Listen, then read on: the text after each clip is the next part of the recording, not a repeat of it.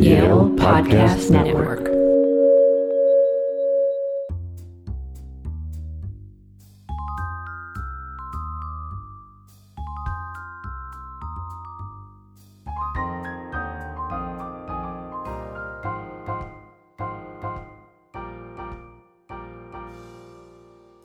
Hi everyone, this is the Yale University Press podcast. I'm Michael Hoke.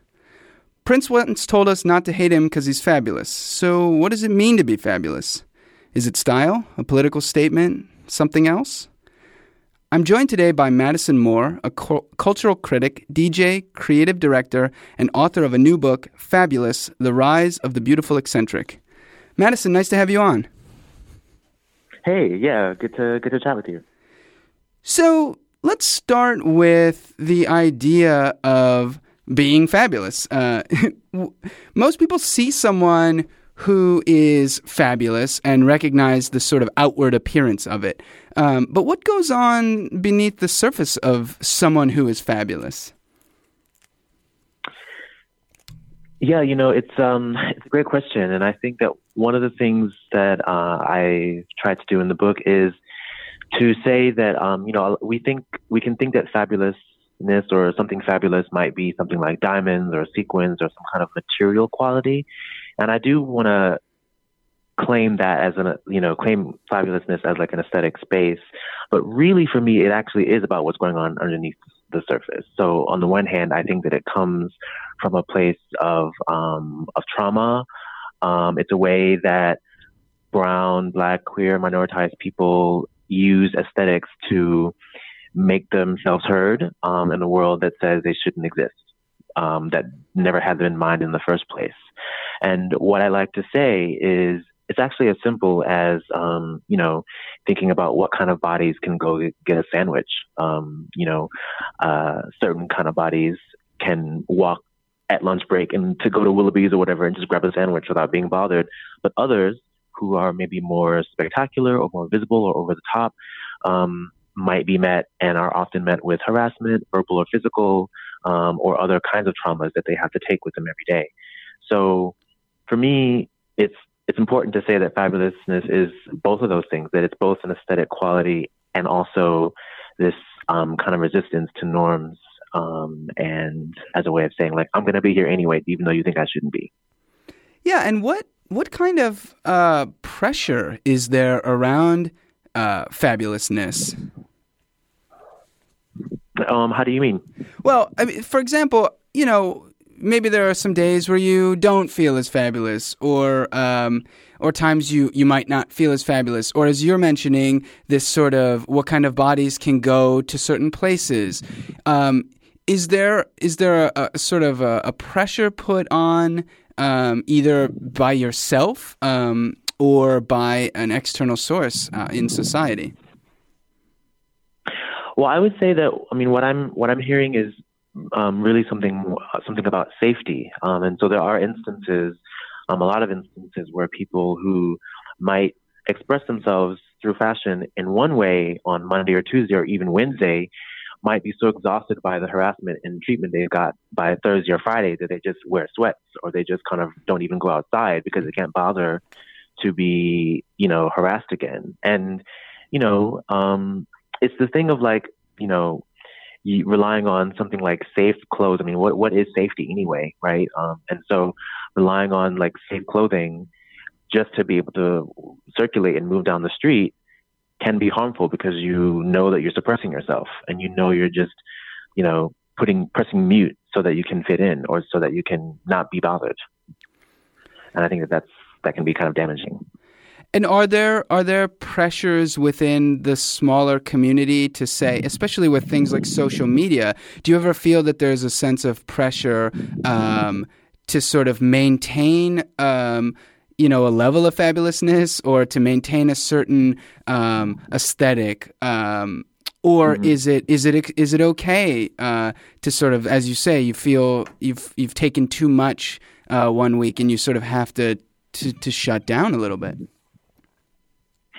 You definitely need to shut down. Everybody needs to put themselves and their mental health and their kind of safety first. I do think that there is definitely also a way that queer bodies, trans bodies, as Alok mentions in the interview in the book, that, these kinds of bodies are supposed to exist on a stage. So we're safest on a stage, and we're safest when we're highly visible, or like at a distance. I think that on social media, we might use hashtags like fabulous. And I know that I'm a part of certain groups, on Facebook and on Instagram where, folks will actually be like, hey, I'm feeling down today. I'm going to let's do a selfie thread. So then you'll have this thread of like queer people taking selfies of them in their like most sickening looks, being like, yes, get into it. And so I don't want to, definitely there's pressures, both from the outside, and then even when you're expected maybe to like live up to a certain thing. But I would stress that the most important is, being able to clock out and, take care of yourself if you need to.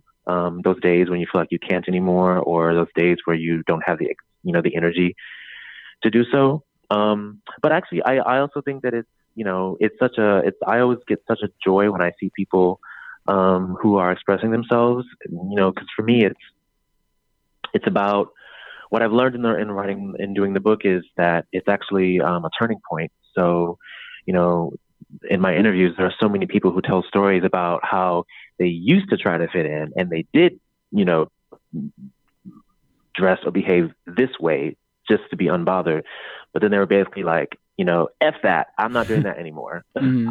I'm popping out. I'm going to do me now. And you have to get into it or not, Mm-hmm. And so for me, like, that's what is so interesting about fabulousness as an aesthetic quality, that has a home in queer and marginalized communities.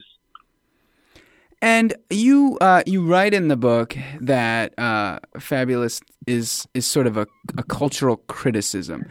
What do you see it as a criticism of?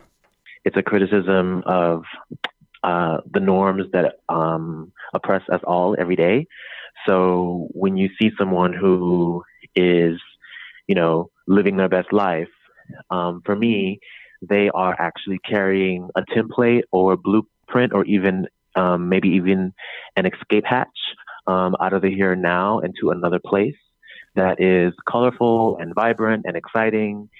I think that fabulousness is a critique of, as I was saying, the norms that oppress us every day. And fabulous people offer a way out. I think they are portals to other dimensions. Yeah, and this idea of living your best life, what do you think it says about society as a whole that oftentimes people who are living their best life, it sort of rubs people the wrong way, or it's seen as something to be hammered down? What does that say about society, do you think? Yeah, that's really, that's the thing, right? I think that the criticism is of society. Like, fabulous people aren't the problem. Society is the problem.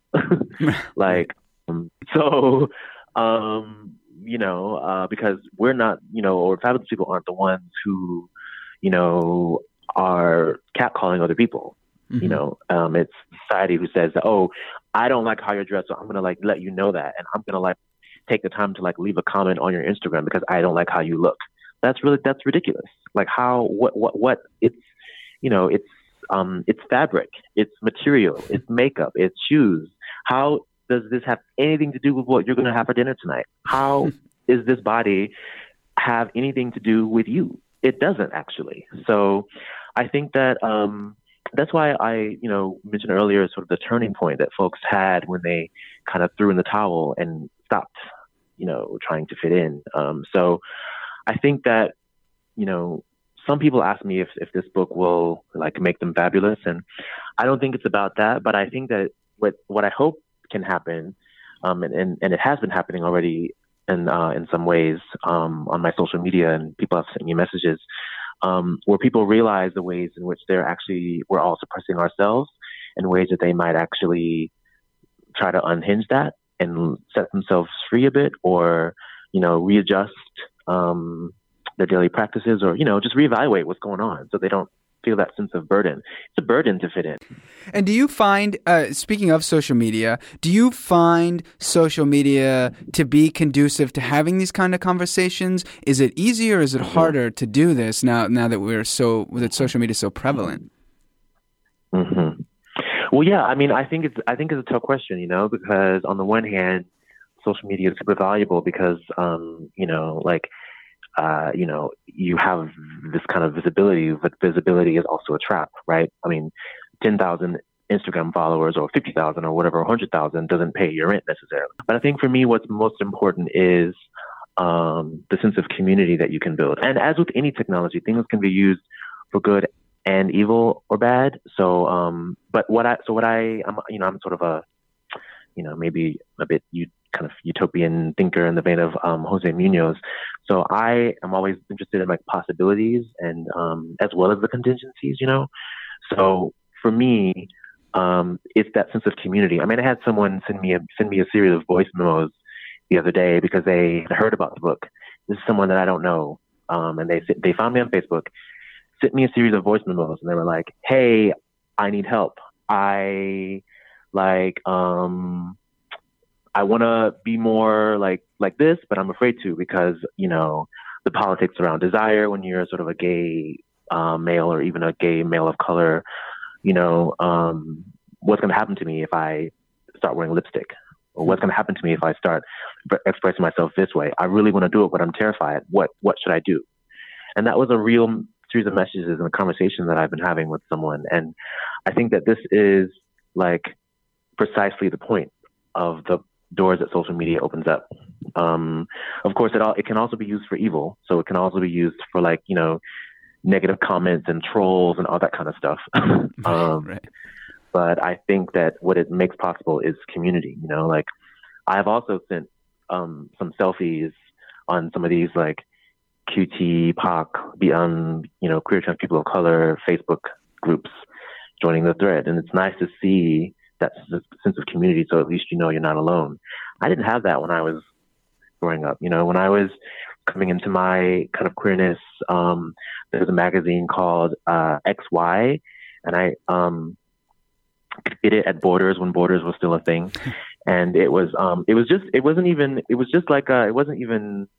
like porn or something. It was just like literally a teenage magazine for like gay teenagers to like be like, hey, here's like some cool stuff we think you might like. Here's some, you know, whatever, like things that would be totally, you know, innocuous in like a Teen Vogue or something like that. But this magazine was like, not only was it on the porn shelf, so like way at the top of like the bookshelf.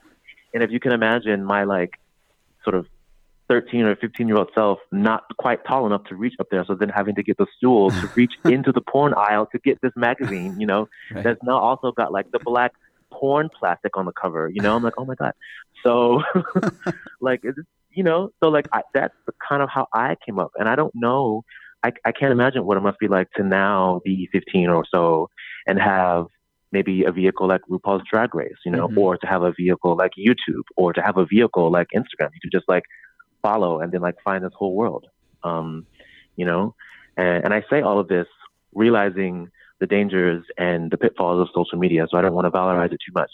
But I am saying that it's a different way of connecting with others. I mean, I felt alone and had to kind of reach out in other ways, or maybe even old school ways, you know, whereas now it's like instant, boom, there it is. So. And when somebody reaches out to you like that, how do you respond? Do you feel sort of a pressure to sort of guide somebody, or do you feel like this is a moment where we can talk this through and kind of come, you know, have a sense of safety in a group? Mm-hmm. Mm-hmm. You know, I think it's both of those. I mean, I entered the sort of academic profession because I like research and teaching, but I also like mentoring. And I sort of, I like the idea of being able to, if I can, like give back and help people on their journeys, which is, I mean, I figured out a lot of stuff on my own. And so what it would have been like to have had someone else there for me to do that or to ask questions or so. So, and this is something that I've actually had not only with sort of with Fabulous with the book, but also like since I've been writing, for more than a decade now online about like Black queerness and sexuality and kind of popular culture and race and all these things. And people email me these kind of questions all the time. And I do take the time to respond because I think it's important. I had someone email me, they were like, just around when Ferguson was happening, they were like, I don't feel desirable as a Black gay man in the United States. And now I also don't feel safe as a Black gay man in the United States. And I want to move to London. What do you think? And that's a heavy thing. And you grew up in Ferguson. I did, yeah. Yeah. And that brings up an interesting question of, how do race and class play into the idea of being fabulous? Mm-hmm. Well, I think one thing that I really want to stress is that for me, fabulousness is not about money. It's about ideas and creativity and ingenuity and genius and being able to create something with what you have, having that vision to do so. So, when I was doing my dissertation work, I was interested in all these kind of concepts, glamour, iconicity, fabulousness, all these things. And I found that so much of the literature on glamour was precisely about like, designer labels and Hollywood and like, Christian Dior and like all that kind of stuff. And it's like, I love fashion and I love watching those the shows and everything, but it's really more sort of like, I don't know, feasting for the eyes. I don't buy designer clothes. I don't have the resources to do that kind of stuff. And I don't actually care about that. I can make it work in any way with anything. And I do every day or whenever, So, and oftentimes those things are inspirational. So you see them and they can inspire, oh, I want to maybe try this or try something like this, try it that way. And so that's sort of the class piece. For me, the race piece really has to do, and I'm kind of really inspired by, folks like Jose Munoz and Robin D.G. Kelley, who are all thinking about possibility. And so acknowledging the fact that like Black and brown bodies live under duress and in the state of emergency every day. So taking that as like the baseline. So then how do you take it up a notch and think about how do these bodies exist and survive and thrive despite the state of emergency that they exist in, So for me, when I think about fabulousness, it's not that I want to say that people who are not marginalized cannot be fabulous at all, period, or so.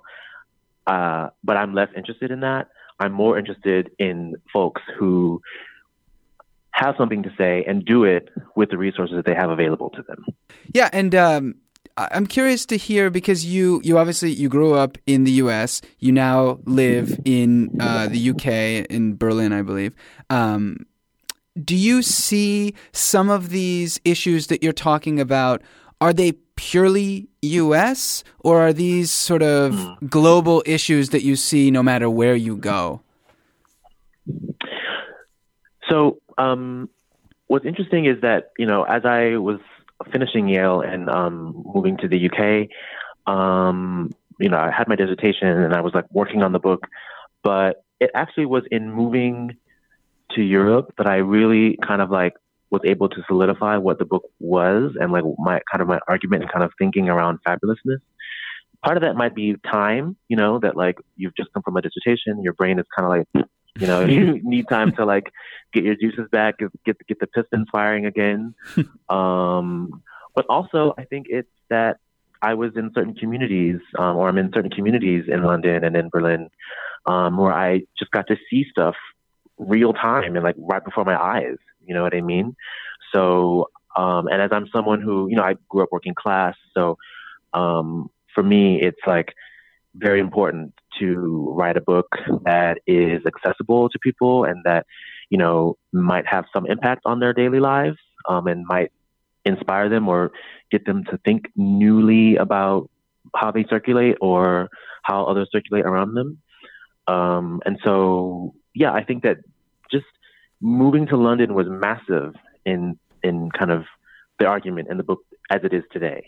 And that just has to do with, as I said, circulating. I mean, going to Vogue balls in Paris, going to Vogue balls in Berlin, meeting people in London, working with different artists, and just living and trying to live my best life. And I think that's how I was able to, arrive at this kind of space. I do think, that fabulousness is not something that's unique to like London or the UK or the US only. There's something that we like, that humans like about the surface and like sort of delicious surfaces,